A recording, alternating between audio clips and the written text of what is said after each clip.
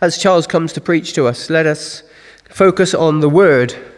Matthew chapter 6, verses 25 to the end of this chapter.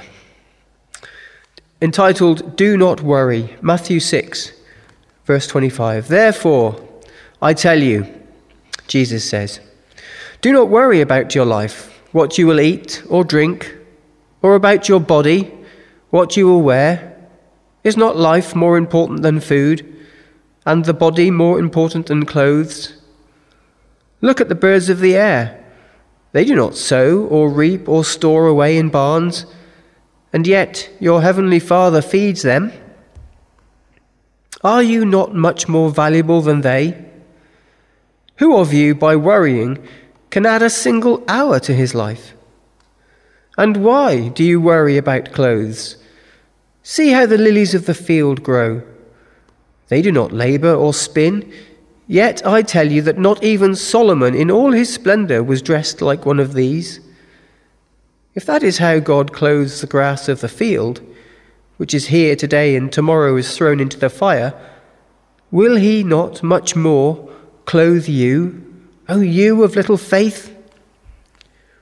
So do not worry, saying, what shall we eat? Or what shall we drink? Or what shall we wear?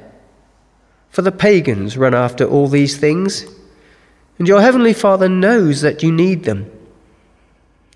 But seek first his kingdom and his righteousness, and all these things will be given to you as well. Therefore, do not worry about tomorrow, for tomorrow will worry about itself.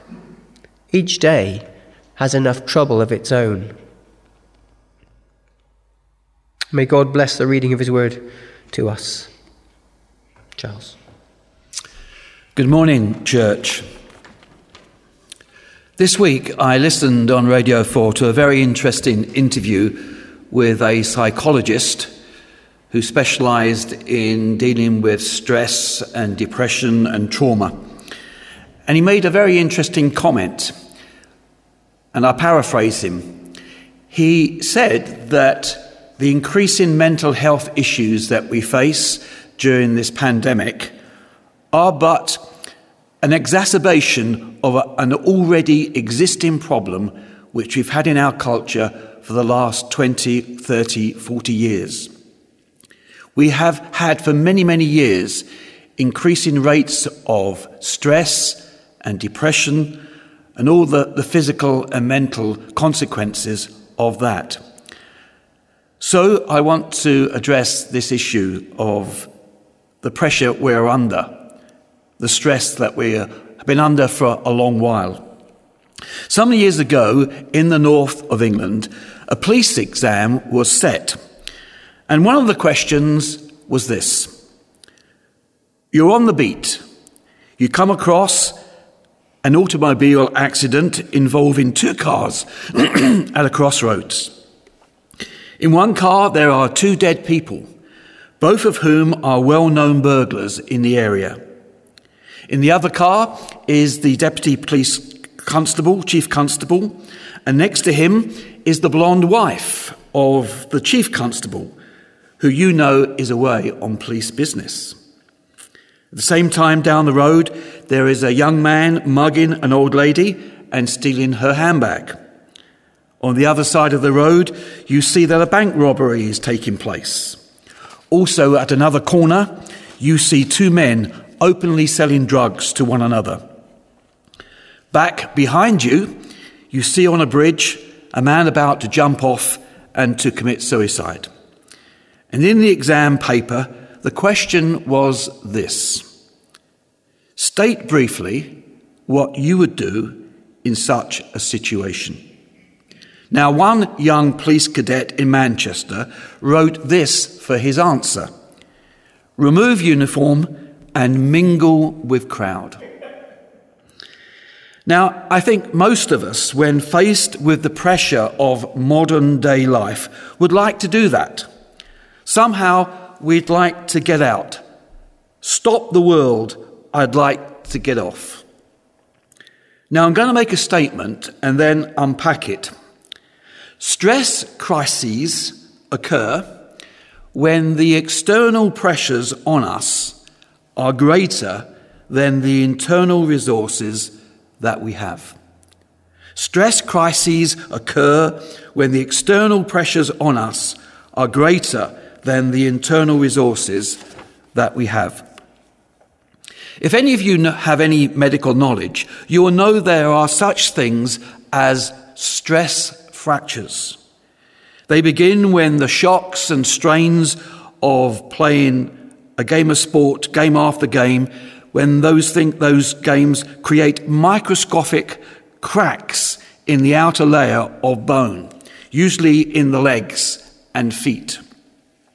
And if that punishment continues and goes on, those cracks go undetected. They aren't allowed to heal. Those cracks enlarge. And when they become large enough to cause pain, they are called stress fractures. And if they go undetected under certain further stress, the bone will crack and cause even greater pain and discomfort. Broken legs, broken arms are painful and uncomfortable and traumatic. But they are not, are they, as painful as broken lives, broken hearts, broken spirits. And so many people today, not only today, over the past 20 or 30 years, as that psychologist suggested, are experiencing such stress and strain in their lives that it's leading them to depression and various mental and physical sickness. And that's why what I'm talking about this morning is such a serious and appropriate theme. You see, when you stop and you look around us, there are enormous amounts of external pressure upon us, upon you and me, through just living in our 21st century Western world. Let me list some areas for you to think about. First of all, just living in our 21st century Western culture, we live under pressure. We live under pressure because of the speed of the culture in which we live. We rush, we run, as it were, everywhere. My son and my son-in-law went to India a couple of years ago for a long extended trip, a couple of months. And one of the things they said to me when they came back was the pace of life was so different out there. When they came back to this country, they engaged again in the running and the fast pace of life. We produce computers that can go faster and faster. We can now do everything quicker. And I think advancing technology only increases the problem of stress that so many people face. And the rate of change in our culture is incredible, isn't it? You buy an item today and it's out of date tomorrow. We face choices, multiple choices all the time. Choices bombard us and we face stress in those choices. This came home to me about 10 years ago when, again, my youngest kid, David, I went to buy a watch for his 18th birthday. I went to a specialist kind of jewellery shop selling lots of watches. And I said to the guy behind the counter, I'd like to buy a Casio watch. And the man said to me, what do you want it to do? Now, I made a rather naive comment at that point. I said to him, well, I like it to tell the time. And he said to me, I assume that, sir, but where do you want it to tell the time? I said, well, wherever my son happens to be. And he said, well, we have a watch that can tell the time simultaneously in the UK, USA, Hong Kong, Australia. It can also work as an alarm. It can work as a lap counter. It will work at the height of Mount Everest. It will work under the pressure of being 100 meters under the water. And I thought then, well, I can imagine my son one day, years ahead, 100 meters under the sea, saying, I wonder what the time is. I suppose I better buy that watch. It's the choices we face bombard us. And then the man got out a tray with 24 watches on it. I felt pressure in making that choice. And in our culture, we have the added pressure of breakdown of relationships. We have marital breakdown on a large scale. Families are spread far and wide. We don't have locally grandparents, perhaps parents, relations to lean on anymore. And we all know the pressure at certain times of our lives, preschool, children, teens, exams, looking after sick relations, death, moving house, all these things. And then there's the pressure of work. I don't mean just air traffic controllers, open heart surgeons who are under a great deal of pressure, but in our average jobs. Time and motion studies are around a lot today. Efficiency, productivity, more and more in less and less time. Add to that unemployment fears, financial fears, all those kind of things. I remember a few years ago reading an article about heart attacks. And in this article, the medical doctor was saying he gave a certain amount of points to certain events in people's lives. So, for instance, if you moved home, you were 100 points of stress. If you took an exam, 60 points of stress. If you changed job, 100 points of stress. And he made the point, if you got a certain amount of points in a certain amount of time, you were a prime candidate for a heart attack. It didn't make good reading. For many in our 21st Western culture, life is becoming intolerable. And for some, there comes a moment when everything crashes around our ears. But my point is this. So many of those external pressures cannot be changed, can they? Those external pressures are simply things which come our way through living in our 21st century Western culture. So what is it to be done? What is the answer? Well, the other alternative, may I suggest, is to increase our internal resources. And I want to, for the rest of my talk this morning, to suggest some things which we can do to prevent stress fractures building up in our lives through strengthening our internal resources. That reading we had from Matthew chapter 6, an extraordinary reading, not only because of its content, but extraordinary because of the person who said it.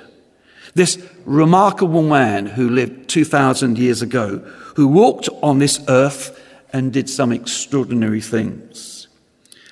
And if you look at the life of Jesus, and one of the things I've been doing over the pandemic is to reread the Gospels and look at the life of Jesus, particularly how his life is described, his emotional life is described in the Gospels. And what strikes me here is that we have a man under tremendous pressure. Now, I know he didn't have preschool children. He didn't have to go to work on a bus or in a car every day. But the pressures on his life were enormous. He had 3 years to achieve his mission, a mission to set in motion everything that was needed for the message to go out to all the world.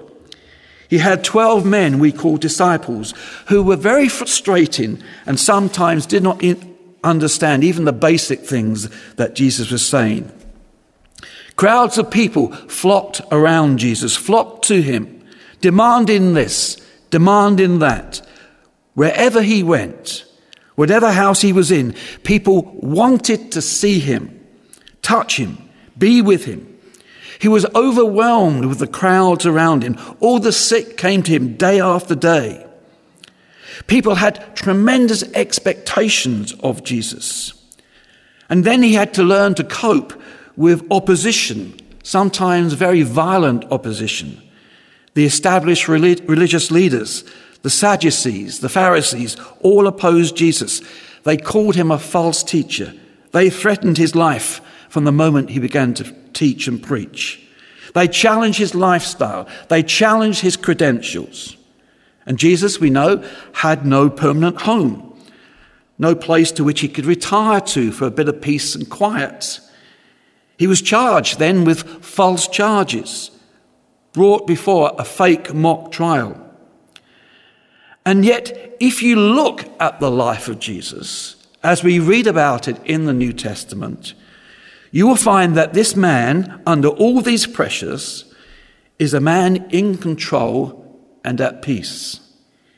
He never seems to be in a rush, to be in a hurry. He's never pushing and shoving. He's walking at peace. Why? Because his internal resources were strong. The external pressures were strong, but his internal resources were stronger. He'd learnt to rest his body. He'd learnt to take leisure. He'd learnt to relax with friends and family. His emotions were free. He was free to weep. He was free to be angry. He was free to express laughter. His will was determined and set. He set his mind on a particular path, and he was not lured away from that path by, for instance, promises of more money, promises of success. And nor was he taken in by that statement, there's so much need, you're going to have to work every hour you can. And nor was he swayed by the opinion of other people, of what he should do and how he should live. Jesus, you see, was single-minded. He set his mind only on what to do, what his Father wanted him to do. His mind was at peace because he knew who he was, he knew where he came from and where he was going. He decided to do only what was right. Further, I suggest to you, as you look at the life of Jesus, he had no unresolved conflicts in his life. He had no relational difficulties. He had nothing to prove to anybody and no secret agenda going on inside him. All those things were true of him, but supremely, what kept Jesus going in the way that he did was that he was spiritually nourished. His inner being was being continually nourished by a relationship with God, God his Father, and Jesus spent time with him. He had this simple trust in his Father. He was filled with the Spirit. He meditated on the Scriptures. In other words, his life was based on simple obedience to God, a relationship with God. And so in the midst of all those pressures he saw around him that were upon him, this is a man who demonstrates what trust in God is all about. And in his life, you will find this tremendous peace. I want to suggest this morning, Jesus encourages us to learn from him. Now, you may say, I can never be like that. How is it possible for me to be like that? Well, I want to say it is possible. And in that Bible passage we read, Jesus says a very simple thing. Have a look at the flowers. Have a look at the flowers. They're so magnificent. They're so lovely, so well provided for. Did they get there by worry and stress? No. Do they look stressed out? No. Look at the birds. Do you see any stressed sparrows? No. But you do see, don't you, stressed human beings. Why? Because they have no relationship with God. Therefore, their priorities in life are wrong and misplaced. They don't know the reality of God as a father caring for his children, giving support, giving strength, giving protection. You see, if you know that reality of God as a father, you will be able to cope with the pressures and strain of life. And there's nothing better than knowing God is with me. So in this situation we find ourselves, let's make sure in our lives that we are nourishing that relationship with God as Father. And as we speak to people about the stress and the depression they may feel, the overwhelming sense of too much going on in their lives, let's direct them to the place where those internal resources can be strengthened at the deepest level. Let's point them towards Jesus. Amen.